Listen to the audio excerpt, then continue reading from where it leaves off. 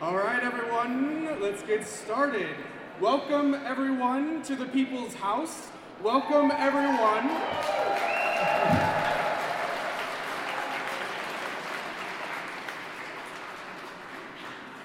Welcome, everyone, to the rally to defend Montana's Constitution.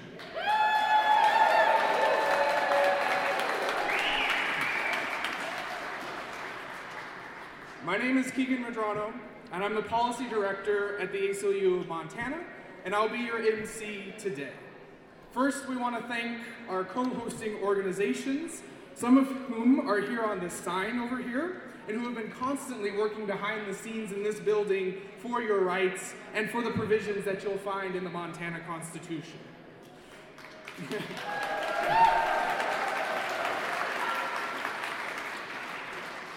We have a wonderful lineup of speakers today who have crafted, who have assessed, and who live the Montana Constitution. We also have a number of different organizations tabling on the wings, available later to share their ongoing work to protect and embolden the Montana Constitution, as well as organizations that are here to answer questions and educate you on their work.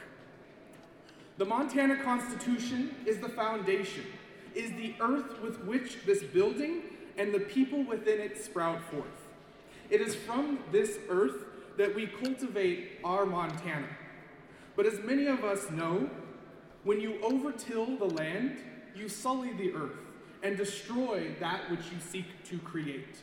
What is happening right now in Montana is that effort to overtill.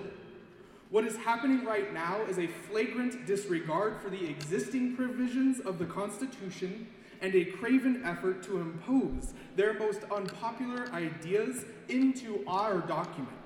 We cannot abide by this. Our speakers cannot abide by this. First, we'll hear from Helena. At 24 years old,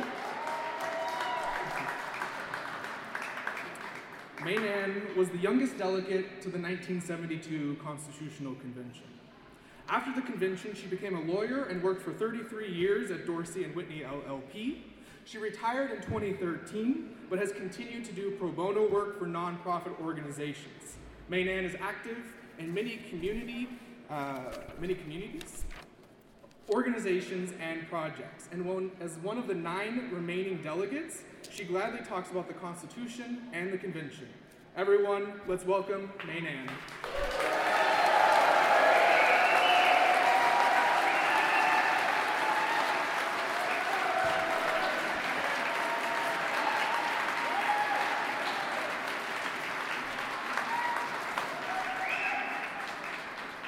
Thank you.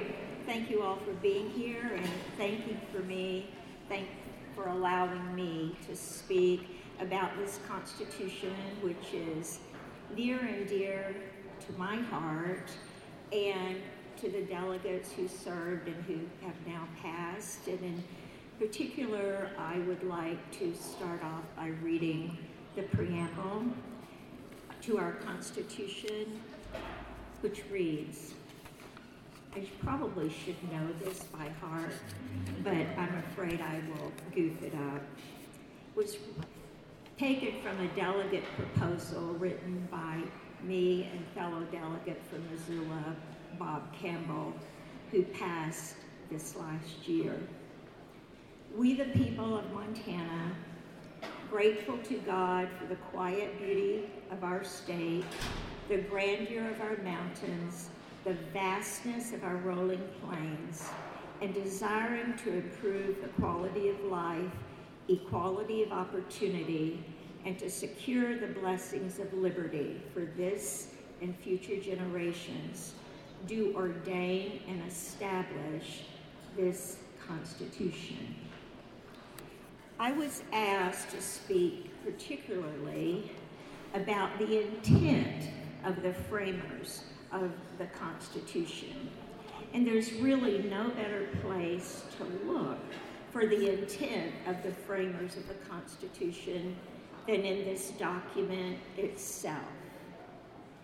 There are proceedings of the convention that can also be consulted in questions where the intent is not clear. But the intent of those 100 people was at least twofold. It was to write a constitution that could constitute a government that could adequately, respectfully, and transparently serve the people of Montana. And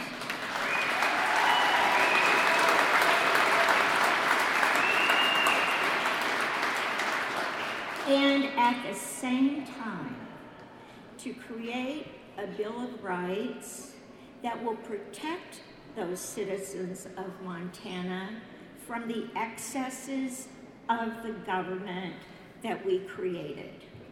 I think it has been and is a good balance of protecting rights and creating a government that can effectively govern our state.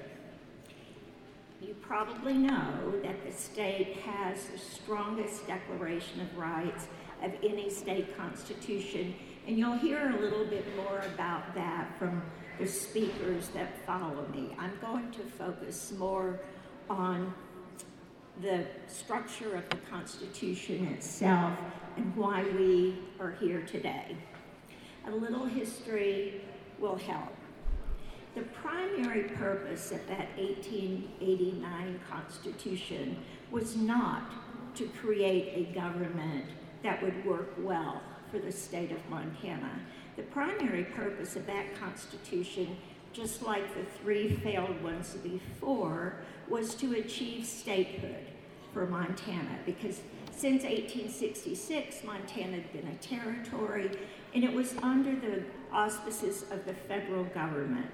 The powers that be in Montana in 1884 and 1889, which were largely the timber interest and the mining interest, wanted away from the federal control. And one way to get that was to become a state. The 1889 Constitution was passed by, there were only 2,000 votes against it. So eager was our state for statehood. Now, as I said, the framers of that Constitution didn't really care about creating a strong government. As a matter of fact, they preferred not to have a strong government because it would interfere with their working. So we had a very weak legislature, we had a very weak executive branch, and we had a Supreme Court that was under the copper collar. In 1947, an author wrote in a magazine called Inside the USA that Anaconda, a company aptly named, has a constrictor-like grip on much that goes on, and Montana is the nearest thing to a colony than any American state. 10 years later, Anaconda Company still owned most of the newspapers. And there was an article in The Economist that noted in 1957, Montana newspaper readers were worse informed about their own affairs than the inhabitants of any other state. That was in 1957. In 1960, Lee Enterprises started acquiring the Anaconda newspapers, hiring diligent reporters, and things started changing for the better in Montana in 1960.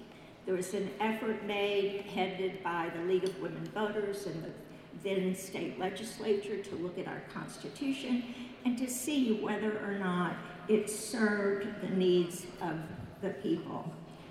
That question was submitted to the voters, and the voters overwhelmingly approved the calling of a new constitutional convention.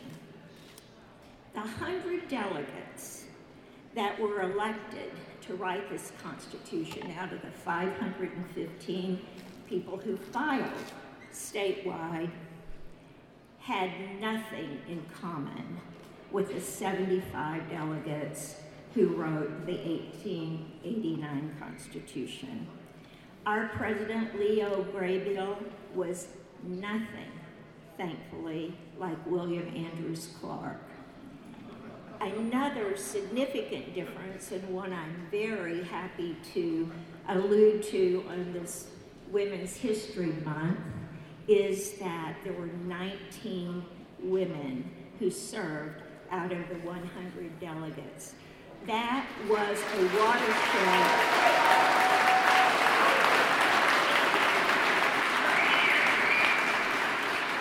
That was a watershed moment for women in politics, in government in Montana. The fact that sitting legislators could not run for the Constitutional Convention contributed in part to the election of so many women. But that also, the fact that they couldn't run, had another very, very salutary effect. And that is the existence of relationships between lobbyists and incumbent legislators was broken. The corporate lobbyists did not have immediate allies within the Constitutional Convention. In fact, lobbyists were barred from the floor, and for the first time ever, lobbyists were required to disclose financial matters, their financial expenditures. That did not happen on the legislative level until 1980. What did we do and how did we achieve this Constitution? With the political parties taking no positions on what should be in the Constitution, the weakened role of the corporate lobbyists, the delegates were free to exercise their conscience, to exercise their judgment, to take requests and orders and testimony from their constituents, and to vote their conscience for what was in the best interest of the state of Montana. We made a constitution that belonged to the people, and as the opening phrase so aptly states, it's we the people's Constitution. We did not create a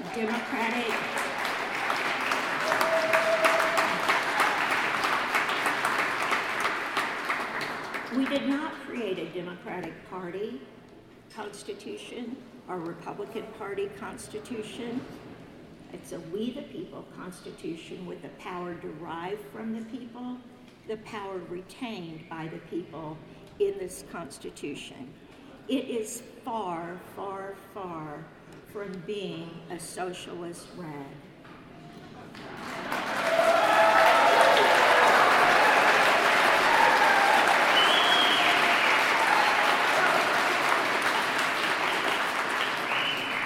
Truthfully, it's a pretty traditional document in many ways, particularly in the sense that we took the three separate branches of government, tried to make them more equal, accountable, with checks and balances and separation of powers.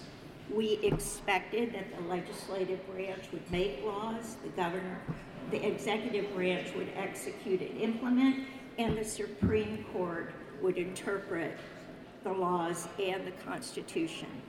As I mentioned, under the 1889 Constitution, the people's branch of government, my favorite branch of government actually, the legislative branch, was very weak. They met every other year for 60 days. They could never get their business done. They would have to put a piece of cloth over the clocks to keep from time running out at the very end. They had no ability to have staff. They had no interim committees. We significantly enhanced in the role of the legislative body, the people's branch. We provided for annual sessions. It's much to my disappointment now that the legislature is somewhat weakened, I think, by going back to biennial sessions and by term limits. But whenever I try to sell the notion, let's go back to annual sessions, people say, no, we don't want them meeting at all. But we need a strong, strong legislature. So we've got an executive branch that now functions properly. There's accountability. There wasn't before. We've got a legislative branch who has the tools that they need to effectively govern.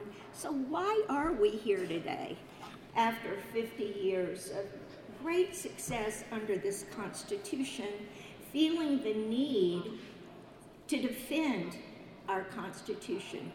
What is going on? The Constitution works, the government works.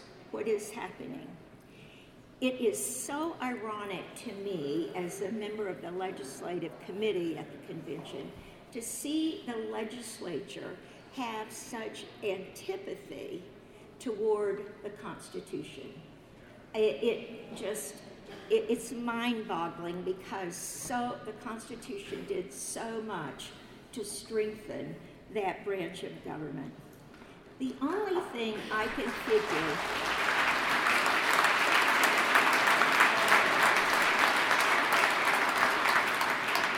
I think we've all heard the notion that power corrupts. And I wonder if that's at play here. It seems to me that the legislature, duly elected as they are, think they are the supreme branch of government. And they do not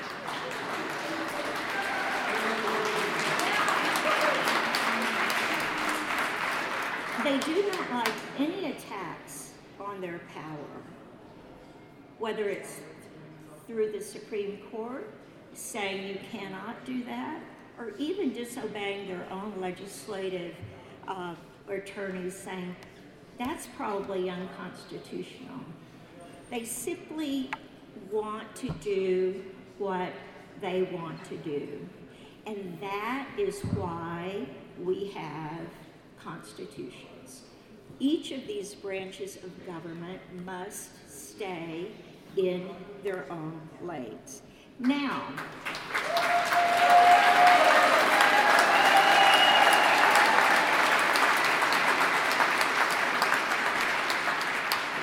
it seems to me that the legislature has declared war on the Supreme Court. They want to punish it by increasing their workload, reducing the number from 7 to 5. They call them in on all kinds of subpoenas, and they want to make it more in their shade. They want to make it more political and more partisan. We, the people, all of you, can stop that.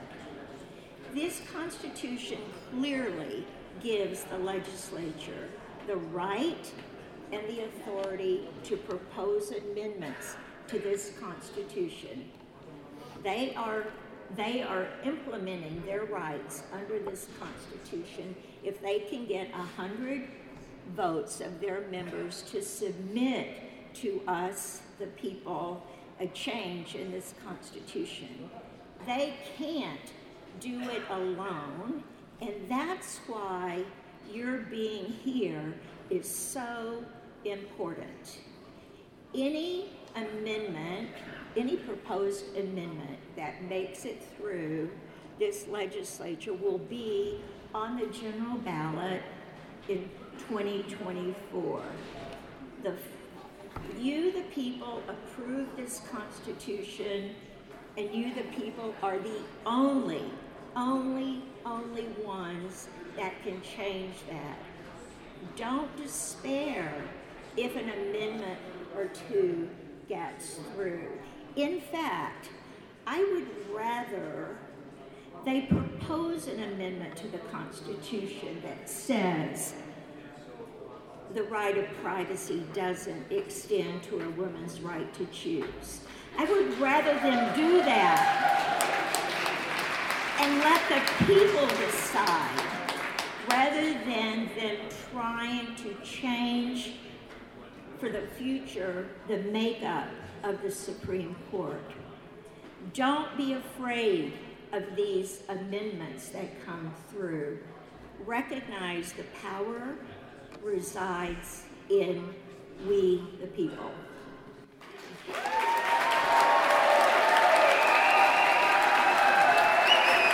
Thank you, Maynard.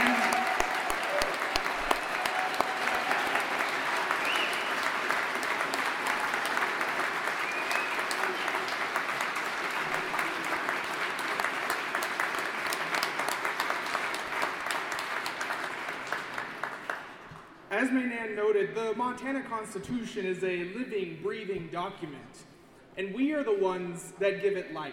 We are the ones that perpetuate its existence. And as Maynard noted, they may throw any constitutional referendum at us that they may want, but you all know that you all have the power to rebuff those assaults which do not align with the majority of Montanans and the Montanans that I see in this room today.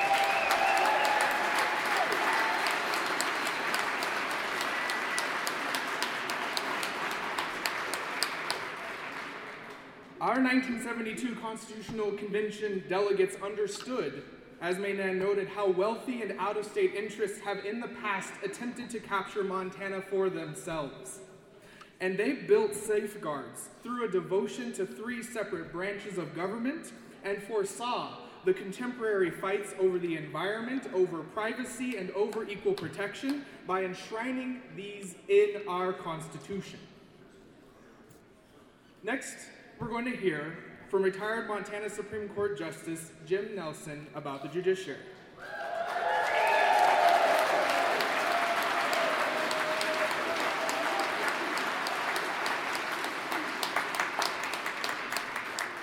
Jim served as a justice from May of 1993 up until January of 2013. Prior to serving on the court, Jim engaged in general practice of law and cut bake for 20 years. Additionally, he served as Glacier County attorney and prosecutor for 14 of those years. In retirement, Jim has served as a special master and as a consultant and expert witness in various cases. Jim has always been an outspoken advocate for civil rights and for a fair, impartial, and independent judiciary. I'm going to hand it over to Jim now.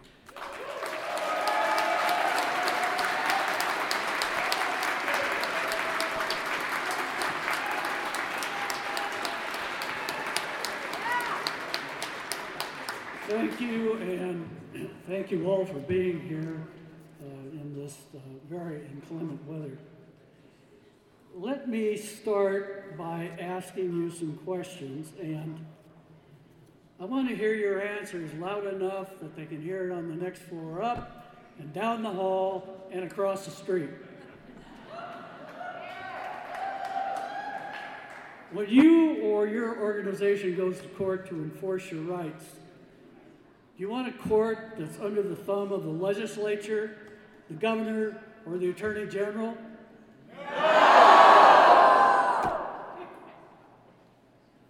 Do you want a court where the judges or justices are appointed political hacks that owe their allegiance to their party? Do you want a court where a judge and a justice's decision is based on partisan or religious ideology instead of the rule of law? Do you want a court that disrespects precedent and our Constitution? Well, neither do I.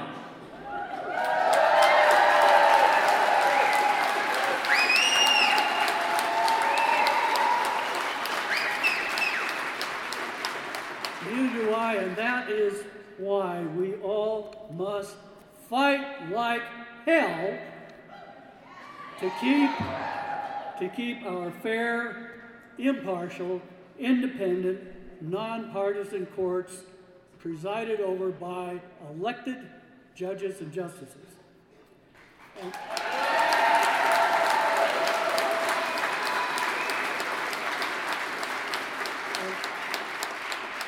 And make no mistake, this challenge is and will continue to be a fight.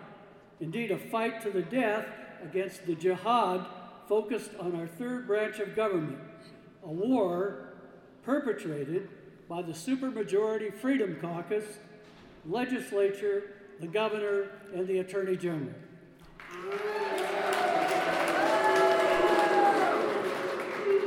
And why this jihad? Well, let me give you some reasons. Beginning with the 2021 session, and now with the present supermajority Freedom Caucus, the legislative branch has determined that it should be the one all-powerful branch. This is nothing but a poorly disguised power grab by the legislature, with the governor and the attorney general promoting and assisting this effort in their own right. This power grab requires that there must be a weak, compliant court system, and the weakening or elimination of our Constitution's requirements for separation of powers, checks and balances, and the separation of church and state.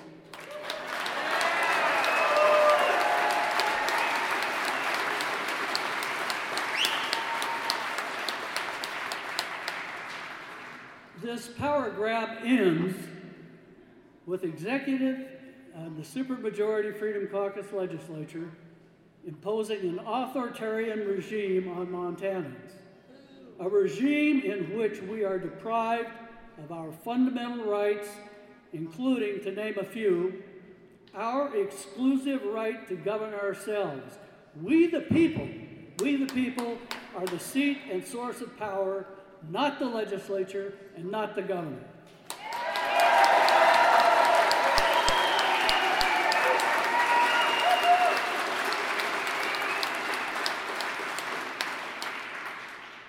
We're probably going to lose our inalienable rights to a clean and healthful environment,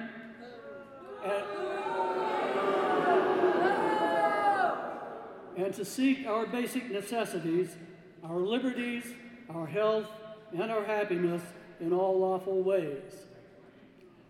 We're going to lose our right of inviolable human dignity, our rights of free speech, assembly, and the press, our rights to participate and to know, our right of suffrage, our right of individual privacy, our right to a quality education and to learn about the cultures of Montana's sovereign native peoples, and our right to make laws and amend our Constitution using the Citizens' Initiative process.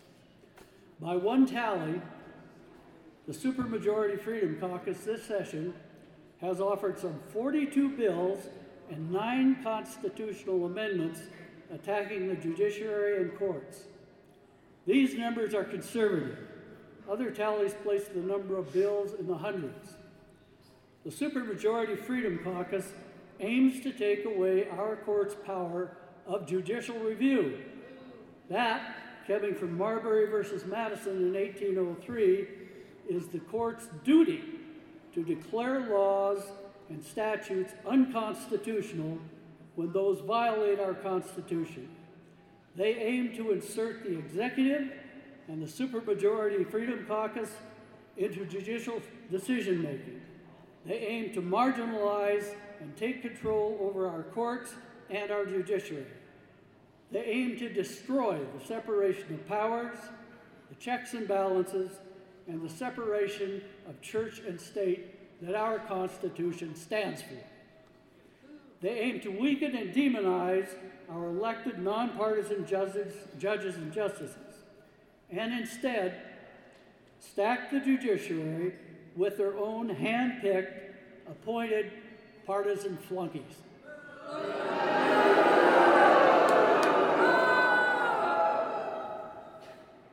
They demand judicial obeisance to their partisan and religious ideologies. Indeed, they aim to impose white Christian nationalism to replace our rule of law. And the Executive and Supermajority Freedom Caucus want total power to do what they want, to whomever they want, whenever they want to do it. And they don't want fair, impartial, independent, nonpartisan elected judges and justices getting in their way of ruling of the party, by the party, and for the party. Numerous bills and 9 constitutional amendments attacking the judiciary. And that doesn't count the 61 other constitutional amendments that the legislative branch has proposed. And it doesn't count for the numerous other bills targeting the LGBTQIA plus community, transgender people, the poor, those who dress in drag, women seeking to terminate a pregnancy, those suffering an incurable illness who want medical aid in dying, a dignified death, educators who want to tell and teach the hard truths, and resident Montana hunters and fishers. There's more, but time does not permit. Suffice to say that the Executive Supermajority Freedom Caucus are very adept at comforting the comfortable and afflicting the afflicted.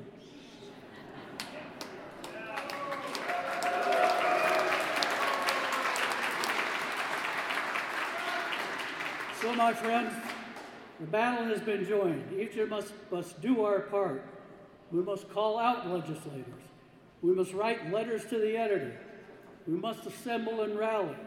We must not forget what is at stake. Nothing less than our constitutional tripartite government, 3 co-equal branches with separation of powers, checks and balances, and the scrupulous adherence to the rule of law.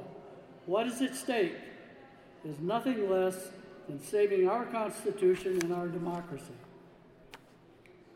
Our fair, independent, nonpartisan, elected judiciary is what is on the chopping block. And if we don't want to lose it, we must fight like hell to keep it.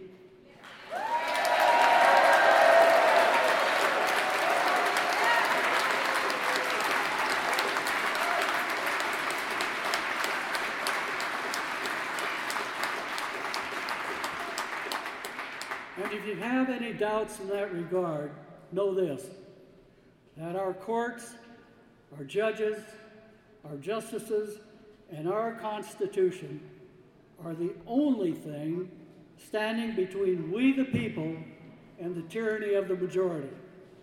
Thank you.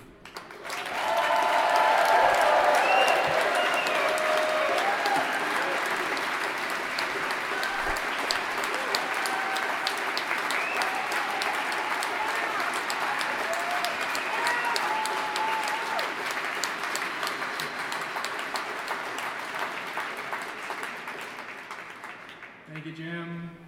Another vital right that we have here in Montana is our free and open elections. We have Tahim Perez, the Deputy Director of Western Native Voice, to speak to us today about voting rights. Let's welcome Tahim to the podium.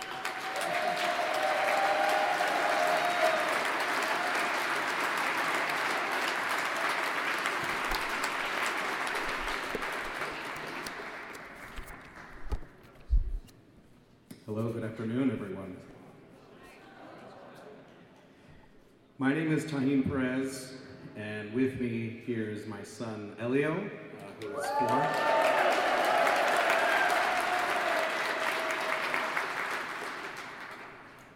So Elio and I are both Tutunaku, which are a people, our people, Elio and my people, for long before recorded history, have lived on land that stretched from coastal Veracruz in Mexico to the highland areas of Puebla. So today we have assembled on land stewarded and occupied since time immemorial by various tribes, including the Amskapi Pekani and the Salish people. Many of us here, including myself, as I just explained, are guests on these lands, and we cannot forget that. To that end, my conversation with you all today about the Montana Constitution cannot ignore these and other Indigenous people. In fact, if someone were to take a deep dive into the documents related to the 1972 Constitutional Convention, in particular the Roeder and Neely pamphlets, it's clear that a, quote, Indian problem existed in the minds of at least some convention delegates. This Indian problem is not what you may initially think, or what history has called an Indian problem. The Indian problem was about acknowledging and attempting to address the harms felt by Indigenous people, Montana's Indigenous people, from colonization, assimilation, termination, and failed extermination. To that, their solution is Article 2, Section 4 of our Montana Constitution. Article 2, Section 4 does something incredibly special. And I think one of the previous speakers may have put it a little too lightly, that it is a typical document. This document, our Constitution, is a special document. Article 2, of course, is the Declaration of Rights. And Section 4 begins, quote, "The dignity of the human being is inviolable, unviolable." Further, it goes on to declare, in part, that neither state nor any person shall discriminate against any person on account of, among many things, culture. The mention of culture is an acknowledgement of the unique status of Indigenous people as culturally political entities, not as a race. A distinction that is as important as it is misunderstood.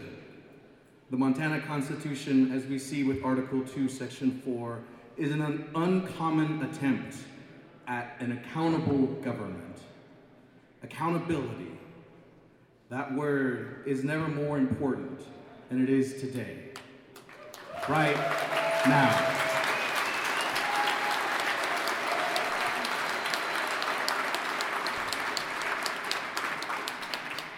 As the speakers before me impressed upon all of us, legislators who want to consolidate power are looking to fundamentally change the guarantees of an accountable government. So what is our recourse? We, the people, those of us gathered here and many of those who are in our communities, in our families, in our friendship groups back home, hold the power and responsibility of keeping our elected representatives and senators accountable to the impact of their decisions, the impact of their votes. Our vote on Election Day is how we do that, especially when we can vote without oppressive government overregulation of our free and secure elections.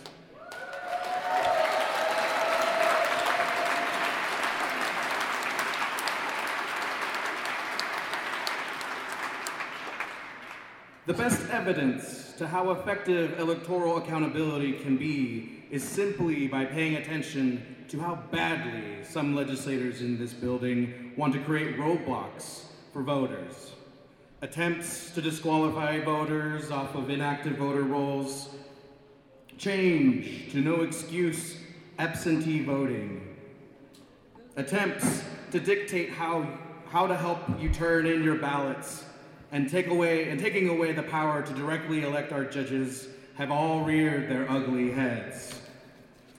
The legislators who sponsor and vote for these policies don't want you to vote. They don't want the working poor Montanans to vote. They don't want LGBTQ plus Montanans to vote. They don't want elder Montanans to vote. They don't want Montanans who require accessibility modifications or needs to vote. They don't want Montanans at our colleges and universities to vote. They don't want our organized brothers and sisters to vote. They don't want Indigenous Montanans to vote. They want to frustrate. They want to discourage all of us from voting. They don't want to be held accountable. We cannot allow them to get away with it.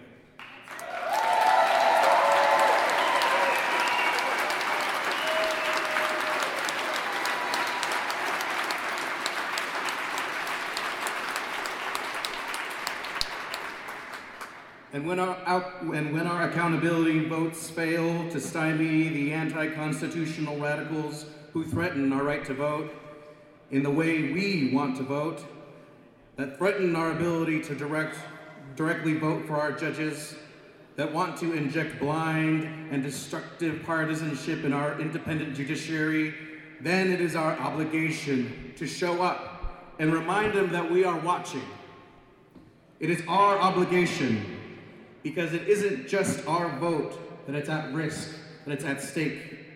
Our rights are at risk. Our dignity is at risk.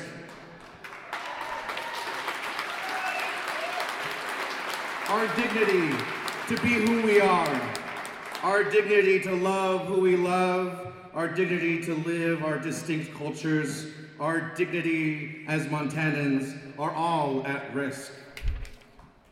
I must ask you now, will we allow these efforts to go uncontested? No! Will we stand idly by while our Constitution is undermined? No! Will we compromise on our dignity? No! Our vote is sacred, our dignity is sacred, and we'll fight like hell to protect them both. Thank you very much.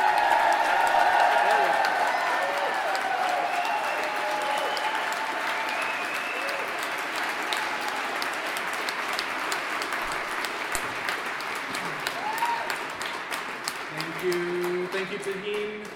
I don't know about any Indian problem during the Constitutional Convention writing, but I try to be an Indian problem every day in this building.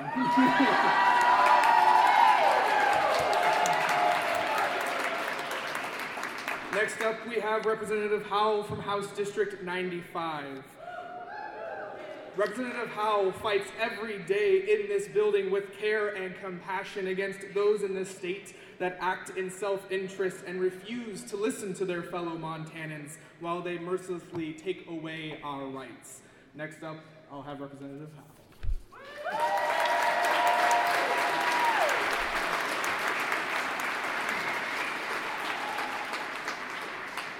Good afternoon, everyone. It's so nice to see you all here. Like Keegan said, I'm S.J. Howell. I represent House District 95 in Missoula, and I am proud to be here with you today, representing you here in the People's House, and I am proud to come to work every day and fight to protect and defend the Constitution.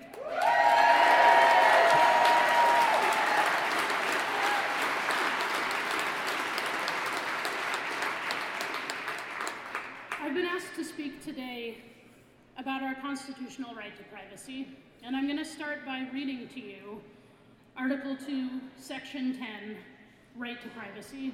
The right of individual privacy is essential to the well-being of a free society and shall not be infringed without the showing of a compelling state interest.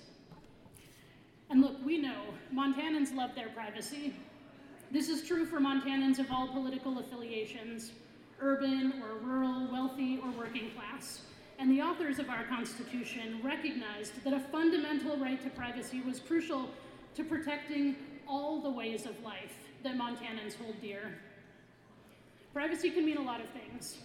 We talk a lot in this building about Article 2, Section 10 as relating to the right to privacy with regard to medical decisions and bodily autonomy, and specifically the right to reproductive health care and abortion care.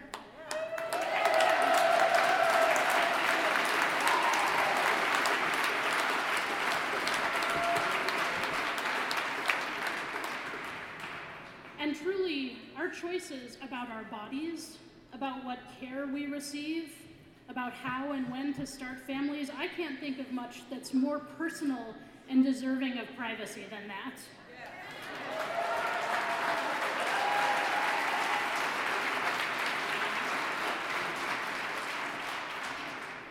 We also care about privacy of personal information, digital data. We care about the freedom of movement and association free from surveillance. We care about protection from illegal search and seizure.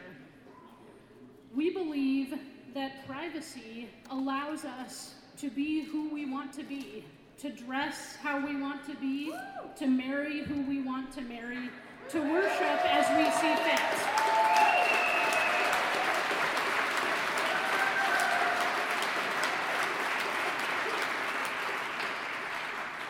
right to privacy is the right to live our lives as we choose, based on our deeply held beliefs, whatever those beliefs may be. And we heard this already, and I say this as I stand before you here today as an elected member of your government, that our constitutional right to privacy serves primarily to protect Montanans from the government.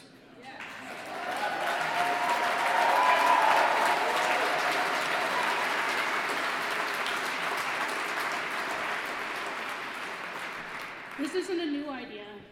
In 1957, in State v. Aronson, the court said, and I'll quote, "The state constitution is a limitation upon the power of the legislature, and not a grant of power to that body.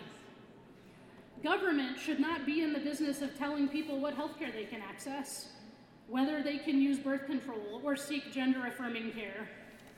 Government should not be in the business of mining online data and using that data to criminalize people.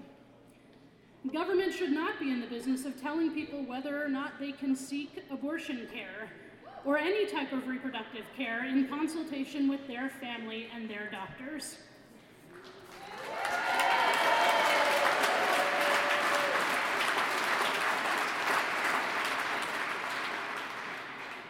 And the thing about privacy is, you either have it or you don't. We can't have partial privacy, or privacy for some people but not others. We can't draw a line and say these healthcare decisions can be private but these ones can't. Because the very act of legislating who gets what privacy is itself a government intrusion. And it is almost always based not on a compelling state interest, but on politics. And not the good kind of politics. Not the politics that fixes a problem or builds something, but the politics that scapegoats a set of people for political gain. I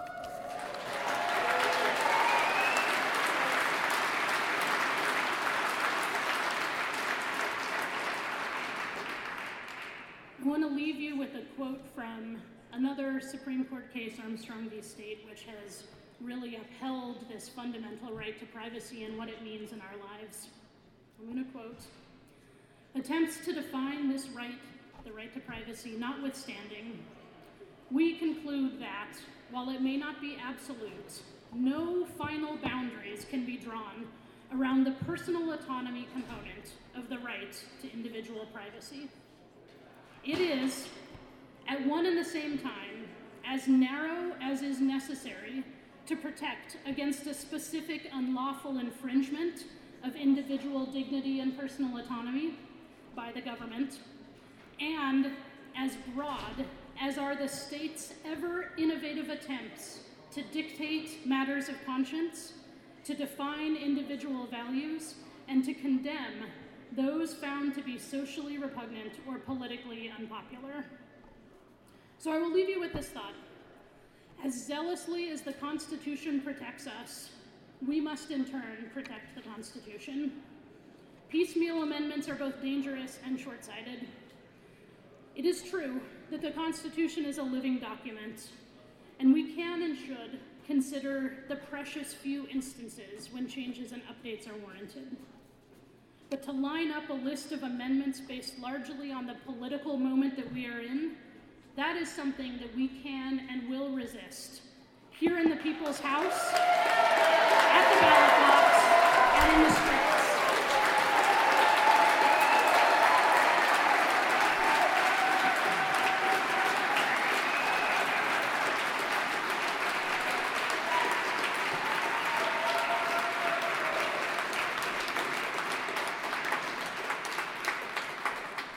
Thank you, Hal. And I know Hal has to now go to the floor and go give him hell there. Our last speakers today, and with our last speakers today, we want to highlight Montana's right to a clean and healthful environment.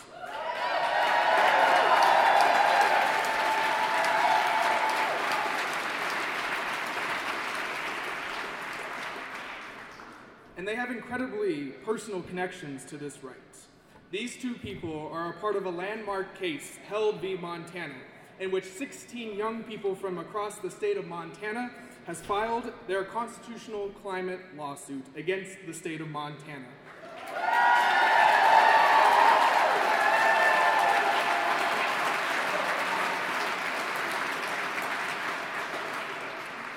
And so with our last few moments together here, I want to hand it over to Roger and Micah. Thank you. Thank you, Keegan. What a great honor to be here with you today.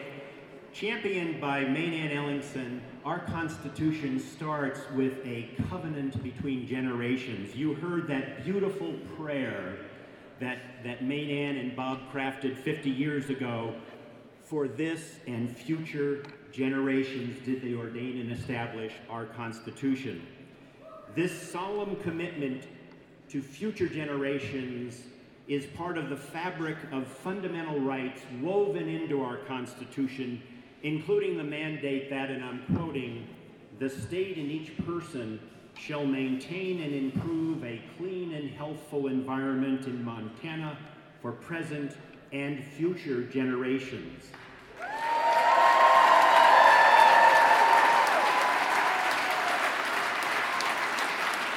It took us 25 years to get there, but in 1999, the Montana Supreme Court, in the seminal case of MEIC versus DEQ, told us what this constitutional right means. We conclude that the delegates' intention was to provide language and protections which are both anticipatory and preventative. Well, folks, a quarter of a century later, the state of Montana is still failing that standard big time. The science is unequivocal. Climate disruption is primarily caused from the extraction and burning of fossil fuels, and Montana's vast coal reserves exceed those of any other state. And so Montana is responsible for the release of globally significant greenhouse gases, which contribute to a host of impacts which we have all experienced. The weird weather, which can cause increasing temperatures, more frequent and more extreme drought, wildfires, diminished stream flows, or torrential downpours and flooding, along with impacts especially to children. Atmospheric science instructs that the CO2 emitted by the activity of today persists in the atmosphere for hundreds of years, meaning that today's children and future generations will disproportionately bear the harm from our present-day emissions. This deeply troubling moral dimension to the climate crisis is why our children's right to a sustainable future is a matter of intergenerational justice.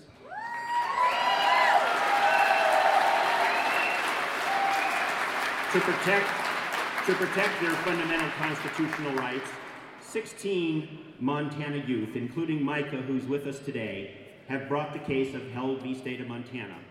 The youth plaintiffs include children from ranch families, enrolled tribal members, and families who, like you, actively participate in Montana's outdoor traditions of hiking and hunting and fishing. The youth plaintiffs, and therefore, our nation's first constitutional climate trial begins June 12th here in Helena. The youth plaintiffs will prove that conduct by the state has resulted in a fossil fuel energy system that causes dangerous levels of greenhouse gas pollution, that contribute to the climate crisis, and that violate the youth's fundamental constitutional right to a clean and healthful environment. And yet, as we gather here today, the legislature has pending before it a draft proposal to revise Montana's constitutional language regarding the right to a clean and healthful environment. In this, as Maynann said, the 50th anniversary of our Constitution, I'm hoping that you will stand with these young Montanans in telling our legislators, Hands off our Constitution.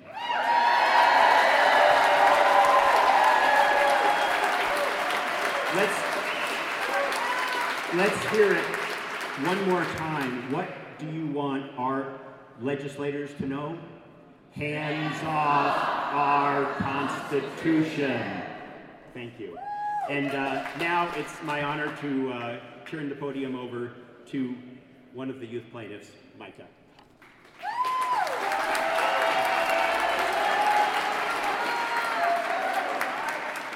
Good afternoon. My name is Micah Cantor, and I'm 14 and in 8th grade at Washington Middle School in Missoula. I first learned about the climate crisis when I watched the film Chasing Ice. At 4 years old, my parents expected me to only like the beautiful scenery that came with the film, yet I understand the true meaning and the message. The film deeply upset me, prompting me to dictate a letter with my parents to Senator Tester. Seeing the decline of nature and animals in the film, and so much that I spent outdoors and time in nature, it deeply affected me. Since I was little, I've always gone on hikes, backpacking trips, bike rides, snowboarding, and runs. Due to droughts, wildfires, and lack of snow, I've been unable to do many of them. These activities are very important to me, and it would devastate me to lose these activities I'm so passionate about. I love animals. My favorite animal is a pika. Unfortunately, they will be one of the first North American animals to go extinct because of climate change. And it scares me to think that I might be unable to see my favorite animal ever again. And to not lose these animals and the activities I love, I decided to act. I went to protests, wrote letters, and made comments. And I eventually joined as one of the 16 plaintiffs in the lawsuit held versus the state of Montana. I'm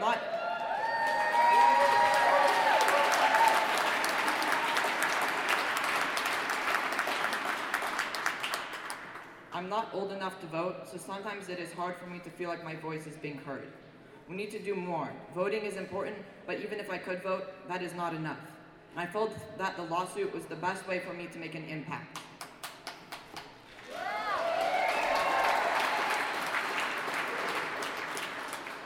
My fellow plaintiffs and I are asking the courts to protect our constitutional rights to life, liberty, property, and a clean and healthful environment. Our state constitution is an enforceable legal document that gives power back to the people and guarantees all Montanans a variety of individual and collective rights and freedoms. That's why I'm here today, because Montana continues to cause harm by promoting energy policy that is damaging its citizens and environment in violation of our constitutional rights. Despite knowing about climate change and its detrimental effects for decades, the state of Montana has decided to ignore it for profit.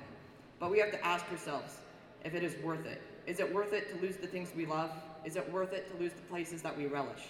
Is it worth it? All in order for more profit.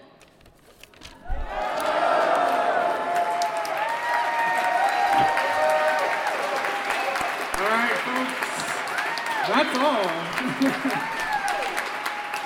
So there's information on both of the wings.